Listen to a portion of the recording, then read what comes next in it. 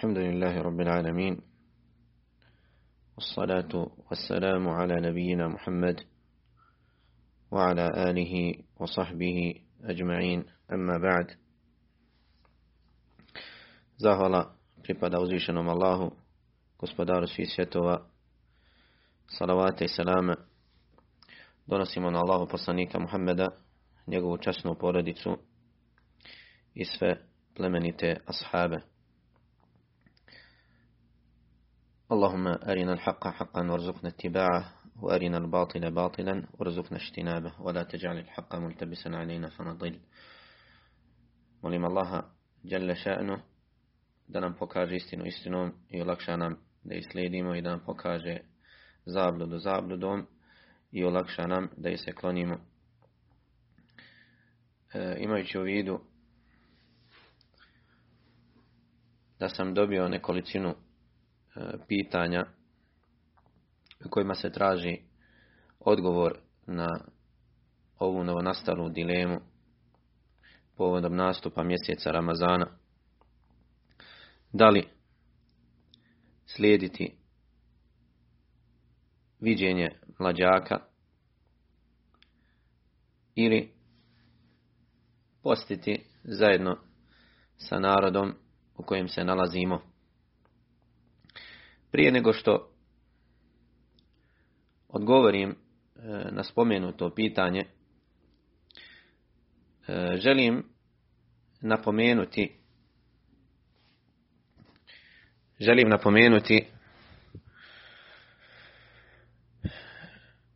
sve nas na jednu veoma bitnu stvar i na jedno veoma bitno pravilo kada je u pitanju šerijatsko znanje. A to je da čovjek ne smije da bude isključiv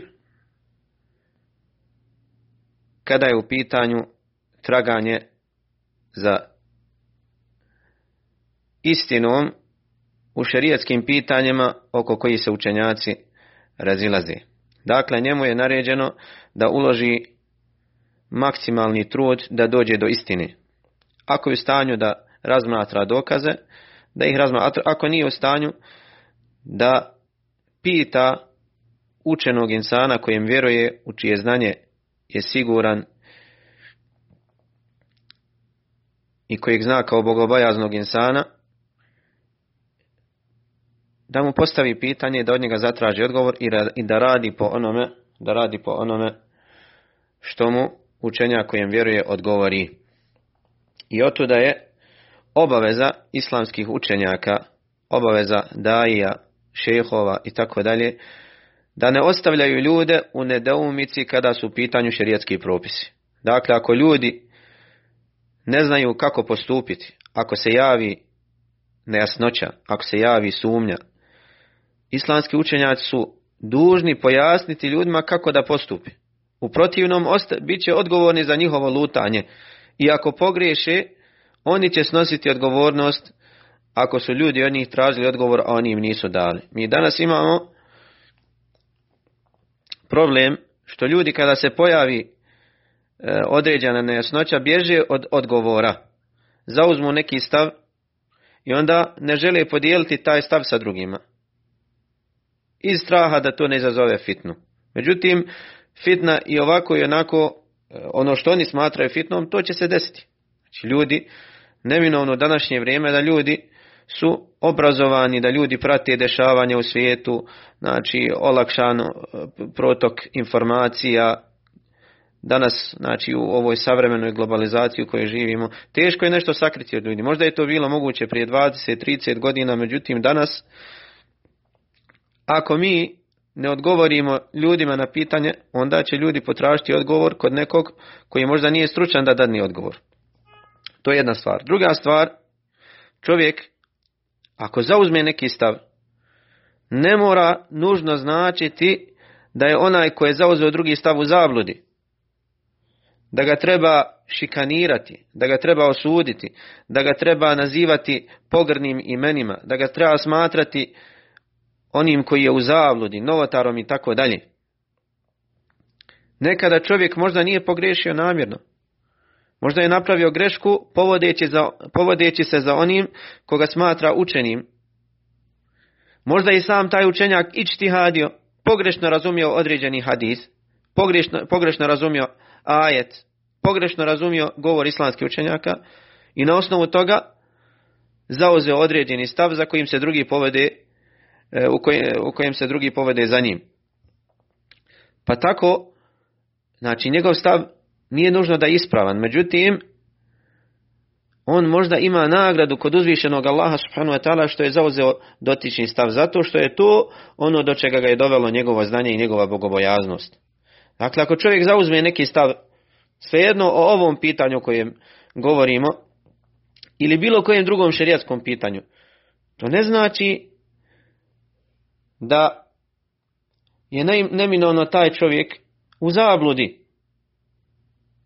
Možda je bolji kod uzvišenog Allaha od nas, shodno njegovom nijetu i nijetu kojeg ima u srcu, nego mi koji možda pogodimo i zauzmemo ispravan stav po određenom pitanju, ali nismo iskreni u tome. Dakle, moramo obratiti pažnju na ovo. Treća stvar, kada se raziđemo o određenom pitanju, ti zauzmeš jedan stav, ja zauzmem drugi stav. Je li to znači da se ljubav i samilost koju je Allah subhanahu wa ta'ala naredio među vjernicima, da se time dokida, da time prestaje naše bratstvo, da treba da se gledamo preko nišana? To je pogrešno razumijevanje. Onaj koji tako razumijeva razilaženje u islamu, takav je prevaren. Znači, ako ga je neko naučio tome, onda ga je pogrešno naučio. Ako je on sam došao do takvih zaključaka, onda je došao do pogrešnih zaključaka. Dakle, skrenuo je u zabludu po tom pitanju. Iako možda osuđuje druge da su u zabludi. Znači, učenjaci islamski u prvim generacijama, kada bi se razišli u određenim pitanjima, a u mnogo pitanja se razišli. Ne zato što su uzimali dokaze koje drugi nisu uzimali. Ne zato što su odbijali ajeta i hadise, nego zato što su različito razumijevali iste dokaze. Nekada i jedna i druga skupina dokazuje sa istim dokazom. I jedna i druga skupina dokazuje sa istim dokazom. Jedan zauzeo učenjak stav jedan, a drugi učenjak zauzeo drugi stav. Iako im je možda isti dokaz. Znači, jedan i drugi slijede dokaz. Međutim, Allah subhanahu wa ta'ala je otvorio i nadahnuo jednog od razumijevanja ono što nije podario drugom. I učenjaci su u prvim generacijama govorili, moje mišljenje je istina, smatram da je moje mišljenje istina, a postoji mogućnost da sam pogriješio. A mišljenje drugih je greška, a postoji mogućnost da su oni pogriješili. To je znači u vezi oko pitanja, znači to se odnosi na pitanja oko kojih nema jasan kuransko-hadijski tekst. Dakle, ovdje nije riječ i ovaj govor se ne odnosi na to da je svako razilaženje prihvatljivo.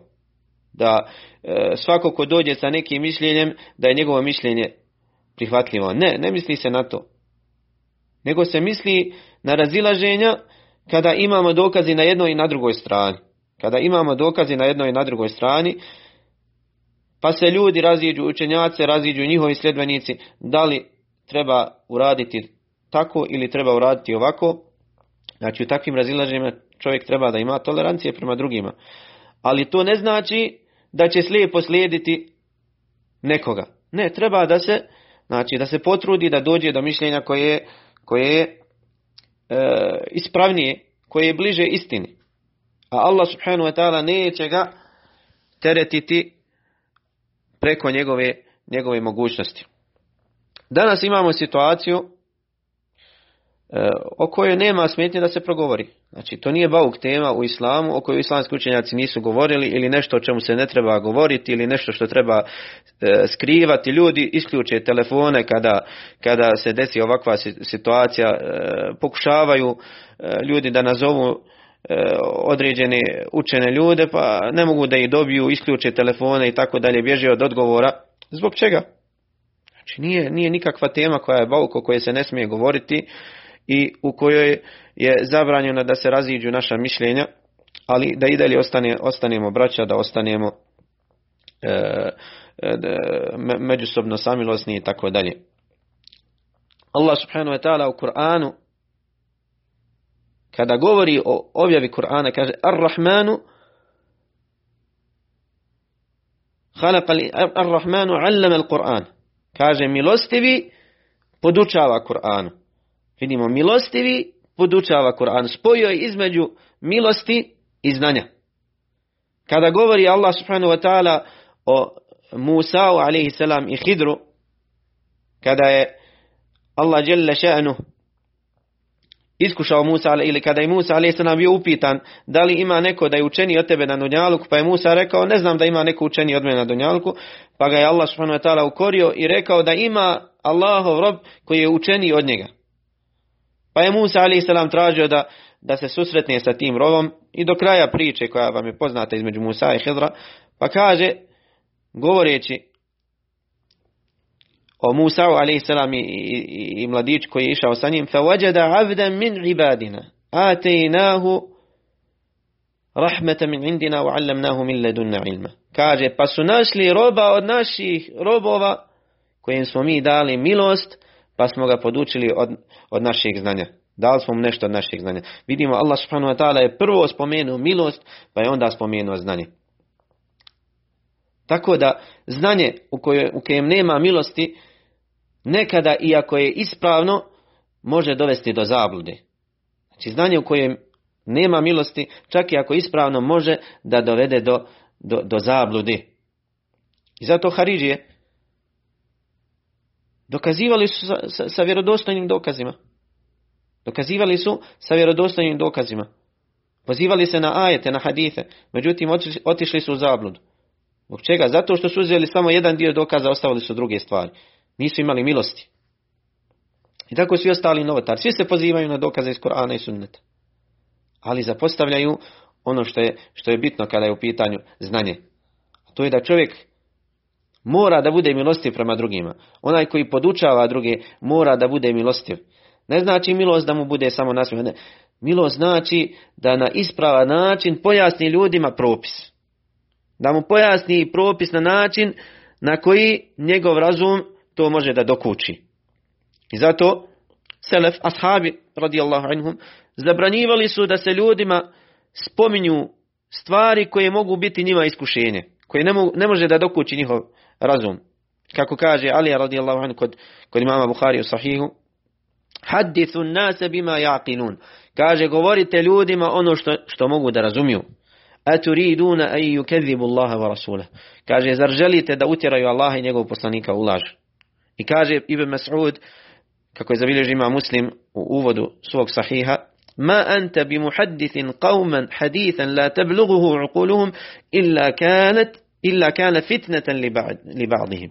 Kaže, nećeš ti govorit govor narodu koji ne može dokučiti njihov razum, a da neće nekima od njih taj govor biti smutnja i fitna, iskušenje. Zato kada pojašnjavamo ljudima propise, moramo im pojasniti na ispravno. Ako se desi razilaženje, ako čovjek zauzme svejedno od daja ili od onih koji nisu daje, ili od učenih ljudi, oni koji nisu učeni ljudi, ako zauzme određeni stav, mora da pojasni ljudima na koji način da se ophode sa onima koji su zauzeli drugi stav.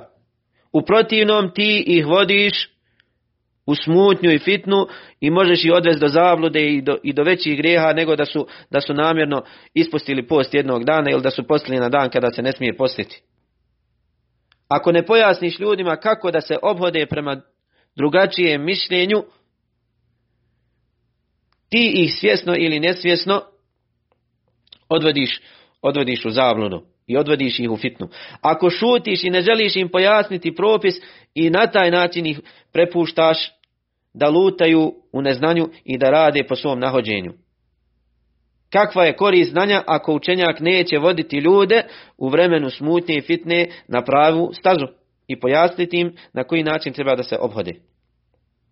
I, draga braćo, ako čovjek pogrešno razumije tekst, međutim nije mu bio cilj da se suprotstavi hadisu ili ajetu, nego se desilo da je pogrešno razumio određeni ajet ili hadis, neće imati grijeha kod uzvišenog Allaha subhanahu wa ta'ala ako je bio iskren u tome, ako je uložio trud da dođe do onog što je istina.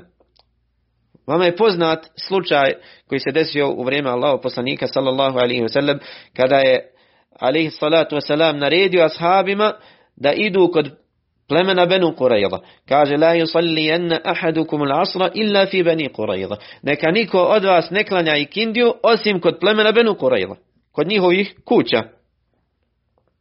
Pa su ashabi krenuli iz Medine prema plemenu Benu Qurayza i na putu ih zadesi ikindija namaz.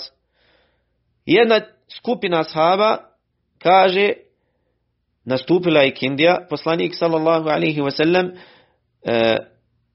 nije mislio pod onim što je rekao da bukvalno ne klanjamo ikindiju osim kod plemena Benu Qurayza, nego da požurimo da što prije dođemo do plemena. Mi ćemo klanjati ikindiju sada u ikindijskom vremenu.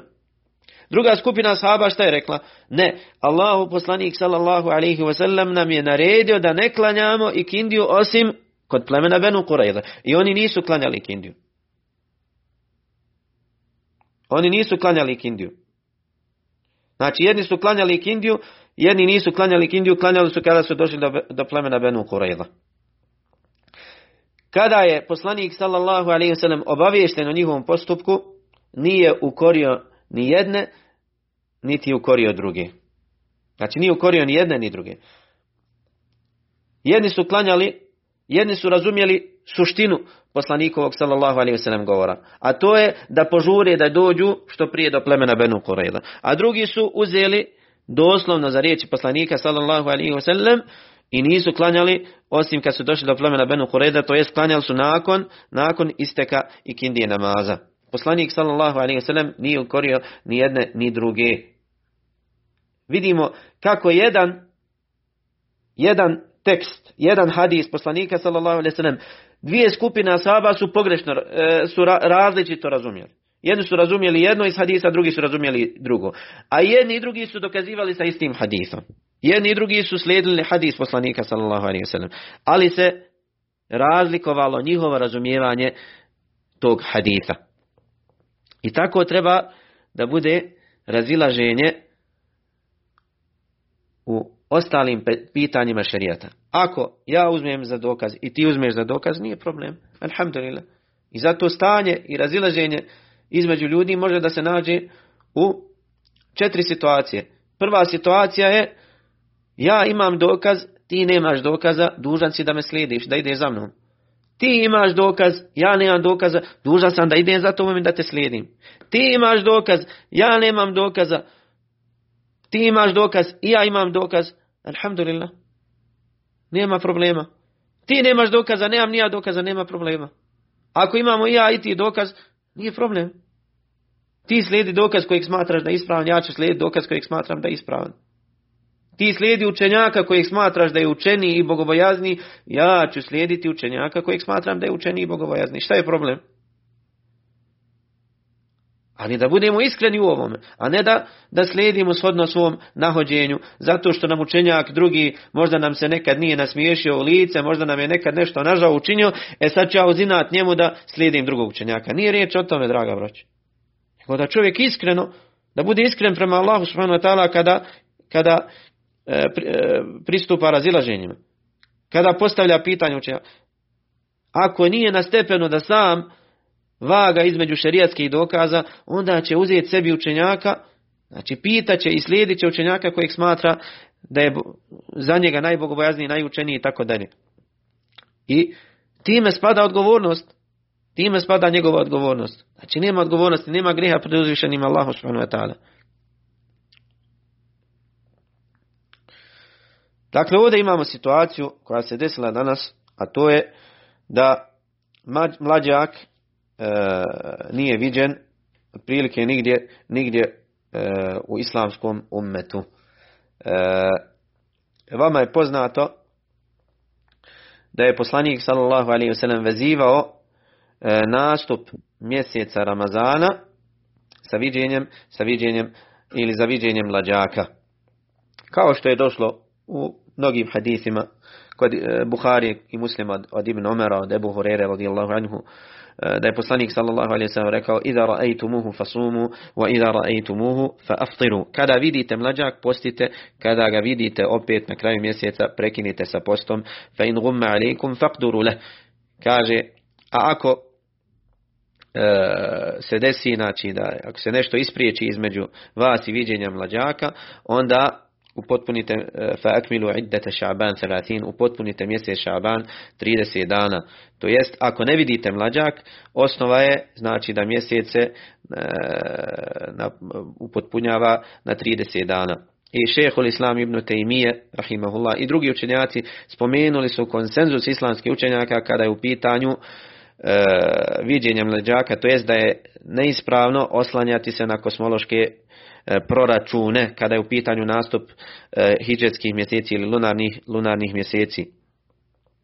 Dakle, nema razilaženja među prvim generacijama ovog ummeta da je neispravno oslanjati se na kosmološke proračune koji su također i u tom vremenu bili poznati. Dakle, nije to neka nepoznanica bila u njihovom vremenu pa da kažemo to je nastalo nešto što je nastalo kasnije, što su ljudi otkrili naknadno. Ne, to je bilo poznato i njihovo vrijeme. I pored toga, ashabi radijallahu anhum i oni koji su došli nakon njih nisu se oslanjali na proračune, niti su se uopšte osvrćali na te proračune, nego su slijedili riječi Allahu poslanika sallallahu alejhi ve sellem: kada vidite mlađak, postite, kada ga vidite na kraju mjeseca, prekinite sa postom. I ne može biti ništa lakše od toga. Dakle, veoma jasan propis. Jasan propis. Poslanik sallallahu alejhi ve sellem kada govori na kraju haditha: "Fa in ghumma alaykum fa akmilu iddata Ša'ban." Ako se desi, ako se nešto ispriječi između vas i viđenja mlađaka, upotpunite mjesec Ša'ban sa 30 dana. Znači, upotpunite mjesec Ša'ban 30 dana. Znači da se govor oni koji računaju i bave se proračun, da se uzima u obzir, poslanik sallallahu alejhi ve sellem u takvoj situaciji bi se oslonio na njihov govor. U redu, ako vidite mlađak dok je vedro vrijeme, nije problem. Ali ako se desi da je oblačno, da je podignuta prašina ili slično tome, osnova je, znači bila šta da kaže poslanik, onda se oslonite na one koji poznaju da li se večeras može vidjeti mlađak ili ne, pa uzmite za njihov govor. Ali poslanik sallallahu alejhi ve sellem nije tako rekao, nego je rekao: ako se desi da ne vidite mlađak, upotpunite mjesec 30 dana. Znači, propis veoma lahak, olakšan, pojednostavljen, da ne može biti jednostavniji. Međutim, ljudi sebi opet zakomplikuju život i zakomplikuju propise i otežaju, pa dovedu sebe do situacija kakvih dovedu. Dakle, ovaj hadis je jasan kada je u pitanju viđenje mlađake ili oslanjanje na pojavu mlađaka po pitanju nastupa lunarnog mjeseca. To jest da je neispravno oslanjati se na kosmološke proračune. I mnogi drugi dokazi, govori islamskih učenjaka i konsenzusi koji spominju islamski učenjaci, o kojima znači nemamo vremena sada govoriti, može se posebno predavanje o tome održati i imaju prisutna predavanja i snimljena o tome. Dakle, ovo je samo kratka napomena da je neispravno oslanjati se na kosmološke proračune. Međutim, ako to prihvatimo kao takvo, znači uzmemo i ostavimo raspravu kada je u pitanju proračun, desi se da se proračun raziđe sa onima koji prate mlađak. To jest, proračun kaže da je nastup Ramazana tog dana, a mlađak se ne pojavi tada kada su oni spomenuli da nastupa mjesec. Kako u tom slučaju postupiti? Da li se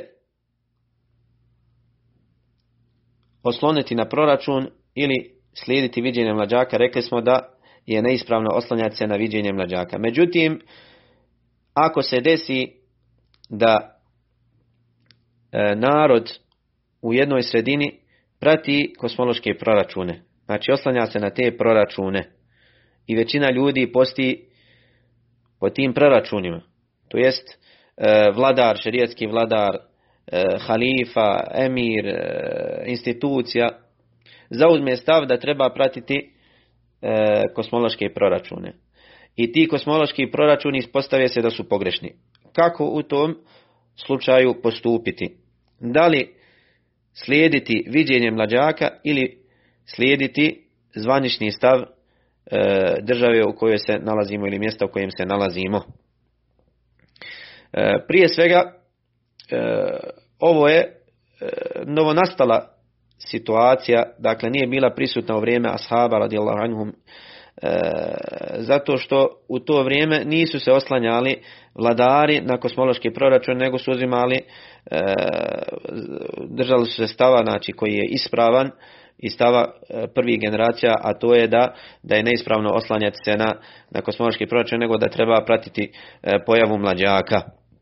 Ali naknadno neki učenjaci, mala skupina učenjaka zauzela je stav da nema smetnje u oslanjanju na kosmološke proračune. Njihov stav je neispravan. Međutim, ako se nađemo u situaciji da vladar prihvati njihov stav, znači prihvati taj stav i radi po njemu, institucija, narod, većina naroda slijedi stav oni koji smatraju da je ispravno oslanjati se na kosmološke proračune. Kako u tom slučaju postupiti? Imamo hadith Ebu Hurere radijallahu anhu koji su zabilježili imam Tirmidi, Ebu Davud ibn Mađe i drugi, da je Allah poslanik sallallahu alaihi wa sallam rekao: as-sawmu yawma tasumun wal fitru yawma tuftirun wal adha yawma tudahhun.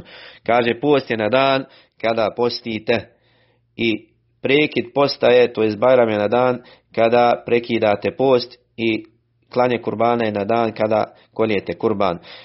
U nekim rivajetima spominje se as-sawmu yawma yasumun nas. Kaže, post je na dan kada ljudi poste, to jest većina ljudi kada posti. Imam Tirmidi, kada je zabilježio ovaj hadis u svom sunenu, nakon toga je spomenuo da je ovaj hadis hasan gharib. Nakon toga kaže: وَفَسَّرَ بَعْضُ أَهْلِ الْعِلْمِ هَذَا الْحَدِيث فَقَالَ إِنَّمَا مَعْنَ هَذَا الْحَدِيث أَنَّ الصَّوْمَ وَالْفِطْرَ مَعَ الْجَمَاعَةِ وَعِظَمِ النَّاسِ. Kaže, neki islamski učenjaci, ne svi islamski učenjaci, neki islamski učenjaci su protumačili da se ovaj hadis odnosi na to da čovjek treba postiti i prekidati post sa džematom, sa ostalim muslimanima i sa većinom ljudi. Međutim, islamski učenjaci nisu jednoglasni da je ovo tumačenje hadisa. Prije svega, ovaj hadis na prvom mjestu da li je vjerodostojan ili ne. Da li je hadis vjerodostojan ili ne. Imam Daraqutni je zabilježio ovaj hadis i spomenuo da je ispravno da ovaj hadis nije vjerodostojan do Allahov poslanika sallallahu alejhi ve sellem, nego da je ovo fetva Ebu Hurere radijallahu anhu. Također se prenosi od Ajše radijallahu anha kao njena fetva. Dakle, ovo nije hadis Allahovog poslanika sallallahu alejhi ve sellem sa kojeg je obaveza se držati neprikosnoveno. Znači, učenjaci u osnovi nisu jednoglasni da je ovaj hadis vjerodostojan kao riječi Allahovog poslanika sallallahu alejhi ve sellem. Dakle, imam Daraqutni, jedan poznati imam i stručnjak haditha, imam Ilala, znači učenjak koji je možda najbolje poznavao, ili jedan učenjaka koji su najbolje poznavali skrivene mahane u hadithima, zauzeo je stav ili pojasnio je da ovaj hadith nije vjerodostojan od poslanika sallallahu alejhi ve sellem kao njegove riječi, nego kao fetva Ebu Hurere radijallahu anhu i Aiše radijallahu anha. Ako bi uzeli da je hadith vjerodostojan, ostavljajući raspravu o vjerodostojnosti haditha, Znači prije toga sam imam Ebu Isa Tirmidhi, kada je zabilježio ovaj hadis, spomenuo je da je ovaj hadis hasan garib, hasan čudan, izdvojen. A ova ocjena, kada spominje imam Tirmidhi, kada spomene da je hadis hasan garib, u većini slučajeva se odnosi na to da je imam Tirmidhi smatra hadis da je daif, da je nevjerodostojan. I o tome imaju napisane doktorske disertacije, znači svi hadisi koje je imam Tirmidhi ocijenio kao hasan garib.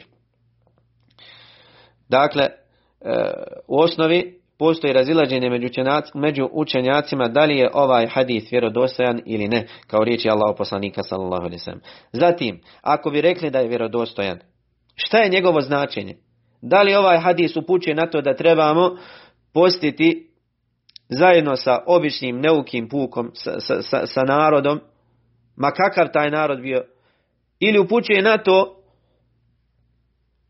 da treba postiti sa ljudima ako ljudi prate gledanje mlađaka. I to je ono što se razumije iz govora islamskih učenjaka. Kada se vratimo na prijašnje islamske učenjake, kada komentarišu ovaj hadis, govore o viđenju mlađaka. Niko ne spominje oslanjanje na kosmološke proračune. Znači govore, ako bi čovjek vidio mlađak, pa dođe i spomene vladaru da je vidio mlađak, pa vladar ne prihvati njegovo svjedočenje.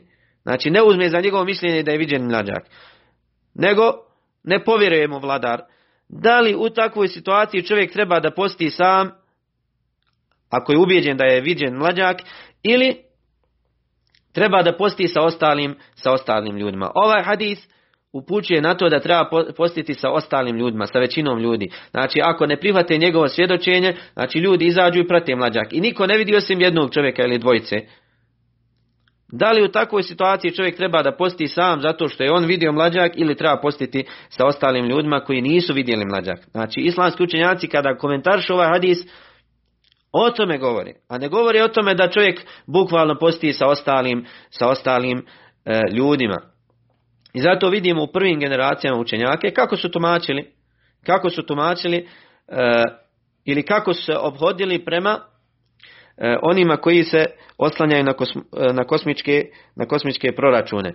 Pa spominje imam Kurtubi u svom dijelu Al-Džamiju li ahkam al-Qur'an, to jest u svom tefsiru, u drugom tomu 293. stranica, spominje da Ibn Nafija prenosi od Malika ibn Enesa, poznatog islamskog učenjaka. Ima Malik, jedan od četverice imama mezheba, da ima Malik bio upitan o vladaru koji ne započinje post Ramazana viđenjem mlađaka, niti Bajramu je viđenjem mlađaka, nego se oslanja na kosmičke proračune.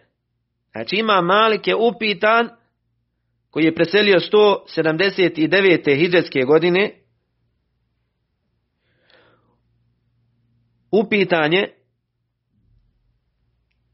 upitanje o istom ovom pitanju koje se nama desilo.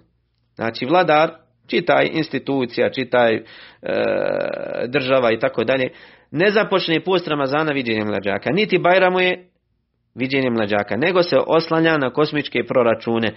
Pa je imam Malik rekao, neće se ljudi povoditi za njim, niti će ga slijediti. Neće se povoditi za njim, niti će ga slijediti. Ovo je spomenuo imam Kurtubi u svom dijelu Al-Džamiju li ahkam al-Qur'an, to jest u svom dijelu tefsir. Znači imam Kurtubi ovo spomenuo u svom tefsiru, drugi tom, 293.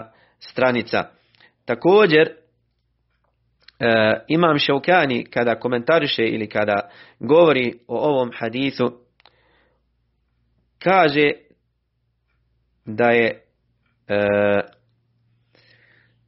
značenje ovog hadisa, ili kada kaže poslanik sallallahu alejhi ve sellem u ovoj predaji as-sawmu yawma yasumu nas, kaže post je na dan kada poste ljudi, kaže to se ne misli na bilo koje ljude, nego se misli na skupinu koja je ostala na vjerovjesničkoj uputi, koja je ostala na uputi Allahov poslanika sallallahu alejhi ve sellem, a to je skupina koja je vidljiva na istini. Na njih se odnosi, kaže imam Šaukani, na njih se odnosi ovo kada kaže poslanik sallallahu alejhi ve sellem, post je na dan kada poste ljudi. To jest post je na dan kada poste oni koji su na istini.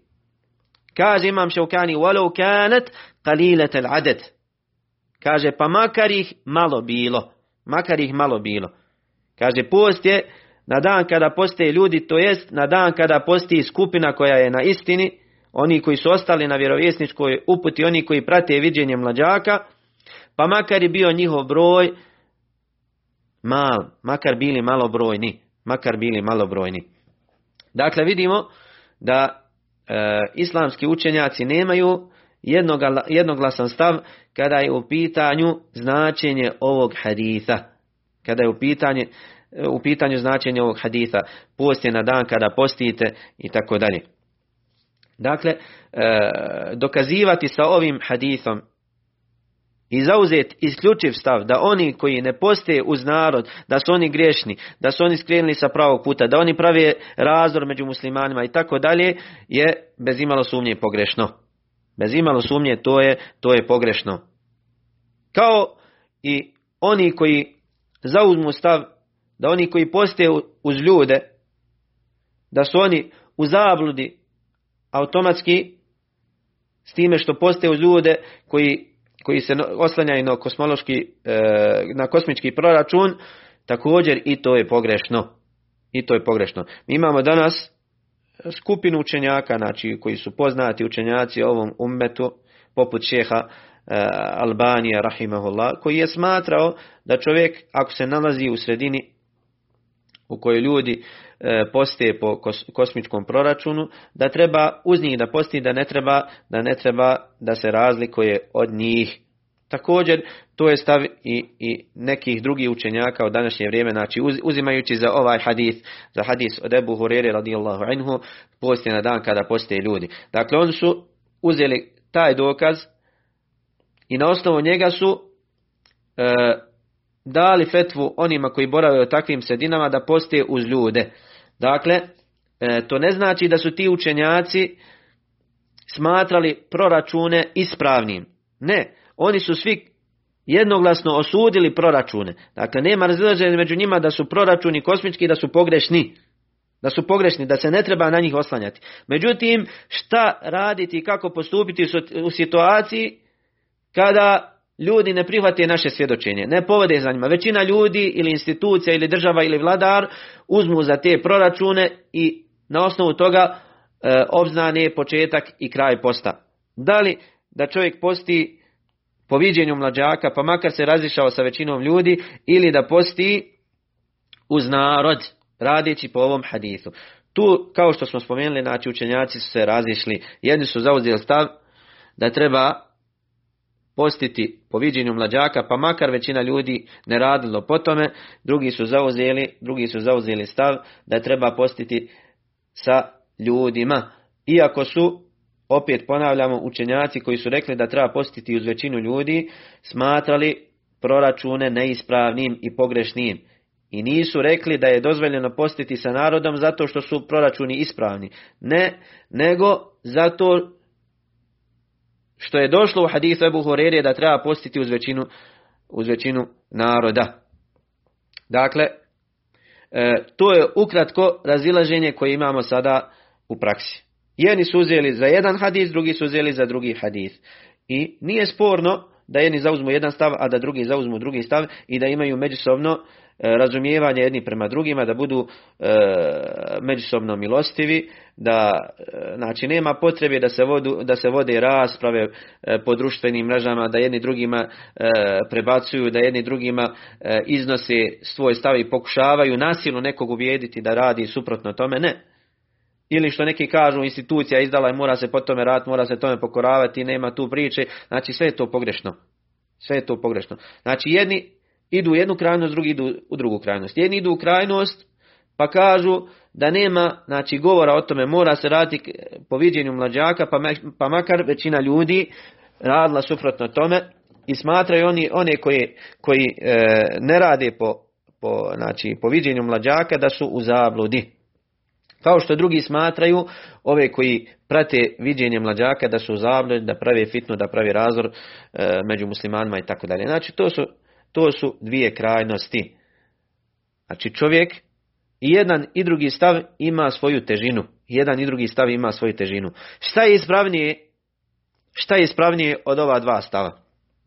To se vraća na iđtihad, na trud, na razumijevanje učene osobe. Allah najbolje zna, Allah subhanahu wa ta'ala najbolje zna. Ispravnije je da čovjek prati viđenje mlađaka. Da čovjek prati viđenje mlađaka i da se ne oslanja na kosmičke proračune, niti da se osvrće na ono što većina ljudi radi. Dakle, da čovjek slijedi i da prati pojavu mlađaka, kao što su pojasnili islamski učenjaci. Na poznatom web portalu Islam web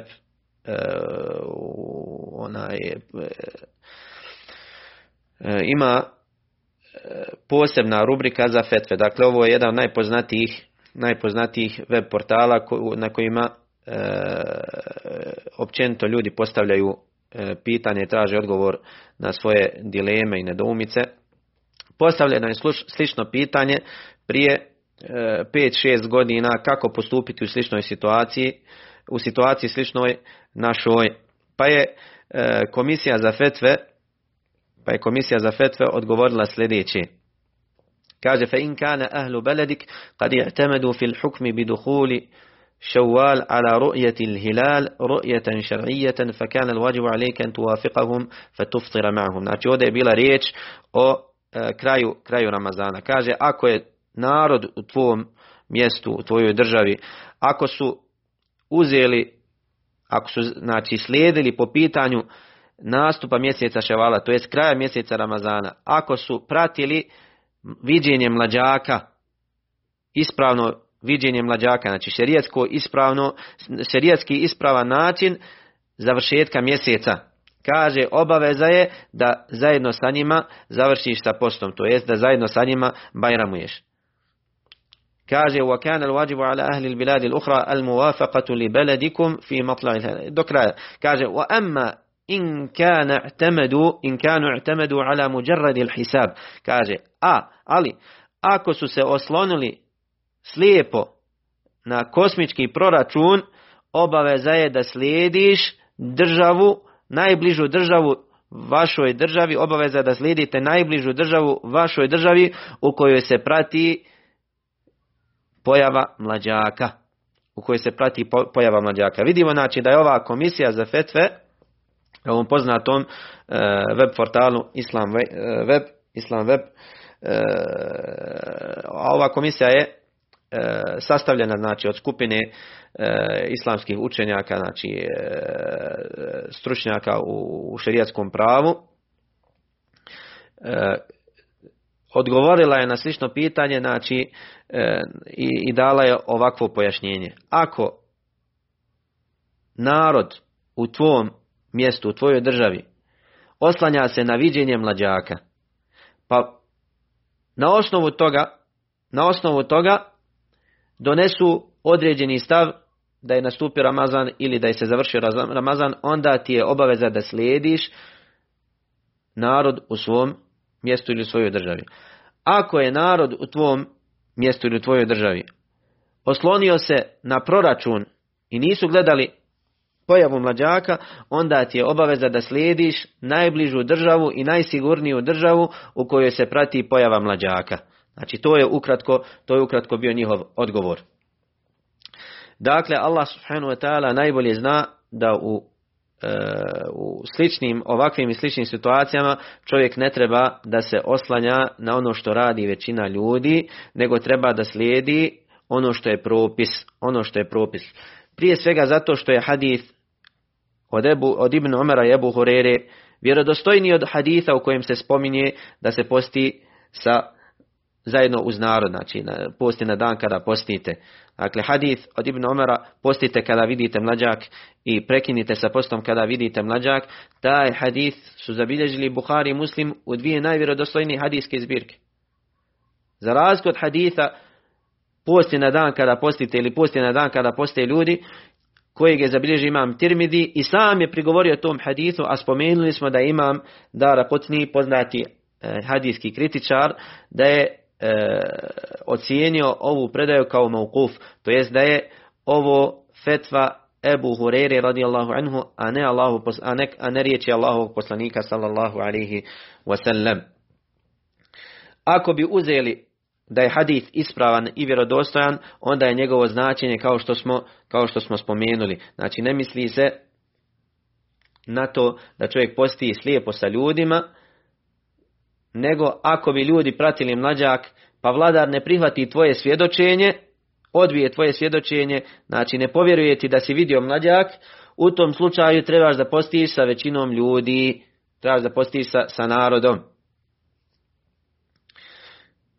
Za razliku od situacije ako vladar u osnovi ne prati viđenje mlađaka, ne prati pojavu mlađaka, nego se oslanja slijepo na proračune, u toj situaciji imam je pogriješio, vladar je pogriješio, institucija je pogriješila, zauzela je pogrešan stav i ne treba je u tome slijediti. Ne treba je u tome slijediti. Kao što smo spomenuli, citirali govor imama Malika koji je bio upitan o tome da vladar se oslanja na proračun u nastupu i završetku mjeseca Ramazana, da li ga treba slijediti, kaže neće se slijediti, neće se povoditi u tome. Ostaje još jedno pitanje, još jedna nedoumica, kako čovjek postupiti praktično kada je u pitanju ovo razilaženje. Mnoga pitanja su pristigla od braće i sestara, Allah subhanahu wa ta'ala se smiluje i olakša, gdje postavljaju pitanje, nalazim se u kući, svi će postiti, sutra ja neću, može dovesti do svađe, može dovesti do rasprava, može dovesti do trzavica u kući, neće me ljudi razumjeti, mogu li ja ovako, mogu li ja onako. Znači nije sporno da čovjek, ako nije u stanju da poduči svoje ukućane ili ako nije u stanju da javno obznani da ne posti sutrašnji dan, nije sporno da čovjek to sakrije, dakle da ne govori drugima da tajno ne posti, znači da prekine post tog dana tajno i da ne govori drugima da ne posti, izbjegnući na taj način moguće rasprave ili probleme i tako dalje. Znači nije nužno da čovjek svoj stav nameće drugima ili da mora obavijestiti druge da on posti ili ne posti. Znači može on za sebe, da post je tajan, niko ne zna da li ti postiš ili ne postiš. Čovjek može da gladuje čitav dan, da nijetom prekine svoj post, niko ne zna da ne posti. Znači nije sporno, čovjek može da prekine post ako se nalazi u takvoj situaciji, da je nemoguće da javno jede, da javno pojasni drugima da ne treba postiti taj dan, da tajno ne posti, a ostavi one koji ne razumiju taj propis ili ne mogu da dokuče taj propis, da ih ostavi, neka slijedi ono što smatraju da je ispravno. Pogotovo često u našim sredinama, znači dolazimo u susret sa ljudima koji u osnovi možda su daleko od islama, možda nemaju od islama osim malo. I ako bi ih opteretili sa takvim razilaženjama, možda bi ih to udaljilo još više od islama. Zato treba čovjek biti pažljiv kada pojašnjava propise šerijatske onima koji možda ne mogu da dokuče suštinu tog propisa. Dakle, ako nije u stanju da pojasni na lijep način, da ga ljudi razumiju, da to njihov razum može pojmiti, onda ne treba da im pojašnjava, nego će raditi tajno za sebe, znači radit će onako kako je ispravno u tajnosti, dok ne dođe vrijeme da se pojasni ljudima kako je ispravno postupiti. Također, znači, činjenica da se nije poklopio ulazak, nastup, početak mjeseca Ramazana kod nas i u većini islamskih zemalja ne znači automatski da će tako biti i na kraju Ramazana. Znači ako čovjek sutra ne bude postio, da će drugi dan ići na Bajram. Ne znači to. Znači moguće i velika je vjerovatnoća da će se Bajram poklopiti. Znači da će Bajram biti u isti dan. Jer ako nije viđen mlađak, znači danas najvjerovatnije da će, znači Šaban je imao 30 dana, znači velika vjerovatnoća je da će Ramazan imati 29 dana po onima koji su pratili mlađak, a 30 dana po onima koji su oslanjali i koji su oslonili na proračun. Dakle, ne znači automatski ako čovjek sutra ne bude postio da će morati još jedan dan postiti ili da će morati na prvi dan na dan Bajrama da će morati postiti i tako dalje. Dakle, nije sporno da čovjek ako nije u mogućnosti da javno obznani, da na lijep način poduči one koji postupaju drugačije, da to radi u tajnosti, znači da prekine post u tajnosti ili ako se nekada desi situacija da posti dok drugi ne poste, znači nije sporno da to radi u sebi, da to radi za sebe i da ne obavještava drugi. Za kraj još jednom ću spomenuti da je ovo pitanje oko kojeg ima razilaženje među islamskim učenjacima. Znači najvjerovatnije ćete u ovim danima nalaziti na razne fetve. Jedni kažu treba postiti, jedni kažu ne treba postiti. Moj je savjet da sve to ostavite po strani. Znači neki će možda kopirati slike, upitao je ovog šeha, ovaj upitao onog šeha, znači možda suprotni odgovori, različiti odgovori. Moj je savjet da ostavite te stvari po strani, da se ne bavite time. Znači, zauzmi stav kojeg smatraš da je ispravni, postupi po mišljenju učenjaka kojem vjeruješ i ostavi sve rasprave po strani, iskoristi vrijeme za ono što je korisnije. Znači ova stvar će proći, za 2-3 dana neće više niko govoriti o tome. Nemoj dopustiti da se šejtan igra s tobom i da te voda lijevo desno dok drugi ljudi približavaju se Allahu subhanahu wa ta'ala i iskorištavaju svoje vrijeme u pokornostima njemu subhanahu wa ta'ala. Dakle, nije sporno ako neko sutra dođe ili spomene na društvenim mrežama ili prenese govor nekog od učenjaka da treba postiti ili neko spomene da ne treba, znači ne treba to da nas zbunjuje. Draga braćo, ovo je znači fiksko razilaženje. Jedni kažu treba postiti, drugi kažu ne treba postiti i jedna skupina i druga skupina uzima kao dokaz hadith Allahov poslanika sallallahu alejhi ve sellem. Znači treba imati u tome širine i trebamo biti međusobno milostivi i samilosni.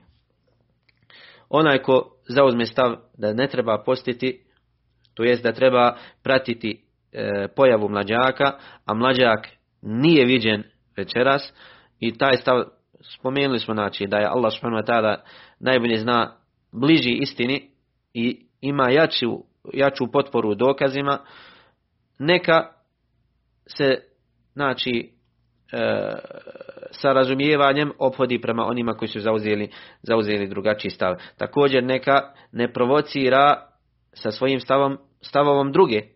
stavom druge, neka ne provocira sa svojim stavom one koji su zauzeli drugi stav.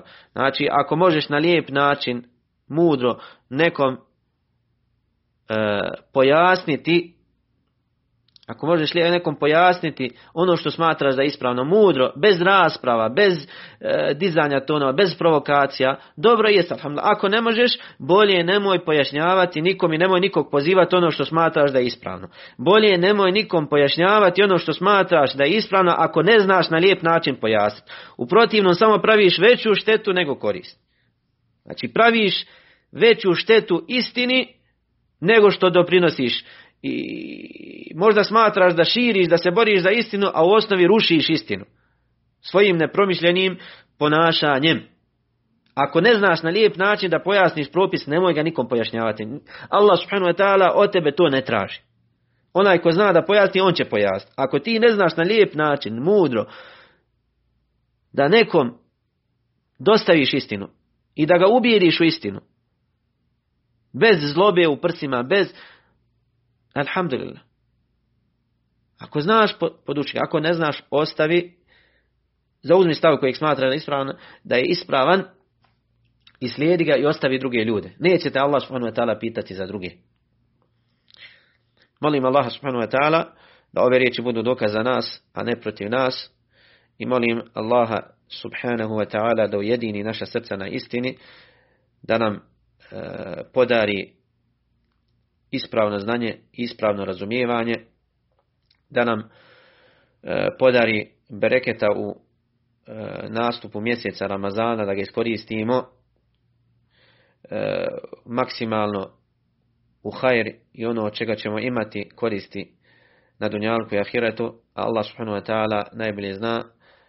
Wallahu a'lamu, sallallahu wa sallam wa baraka ala nabina Muhammad wa ala alihi wa sahbihi ajma'in.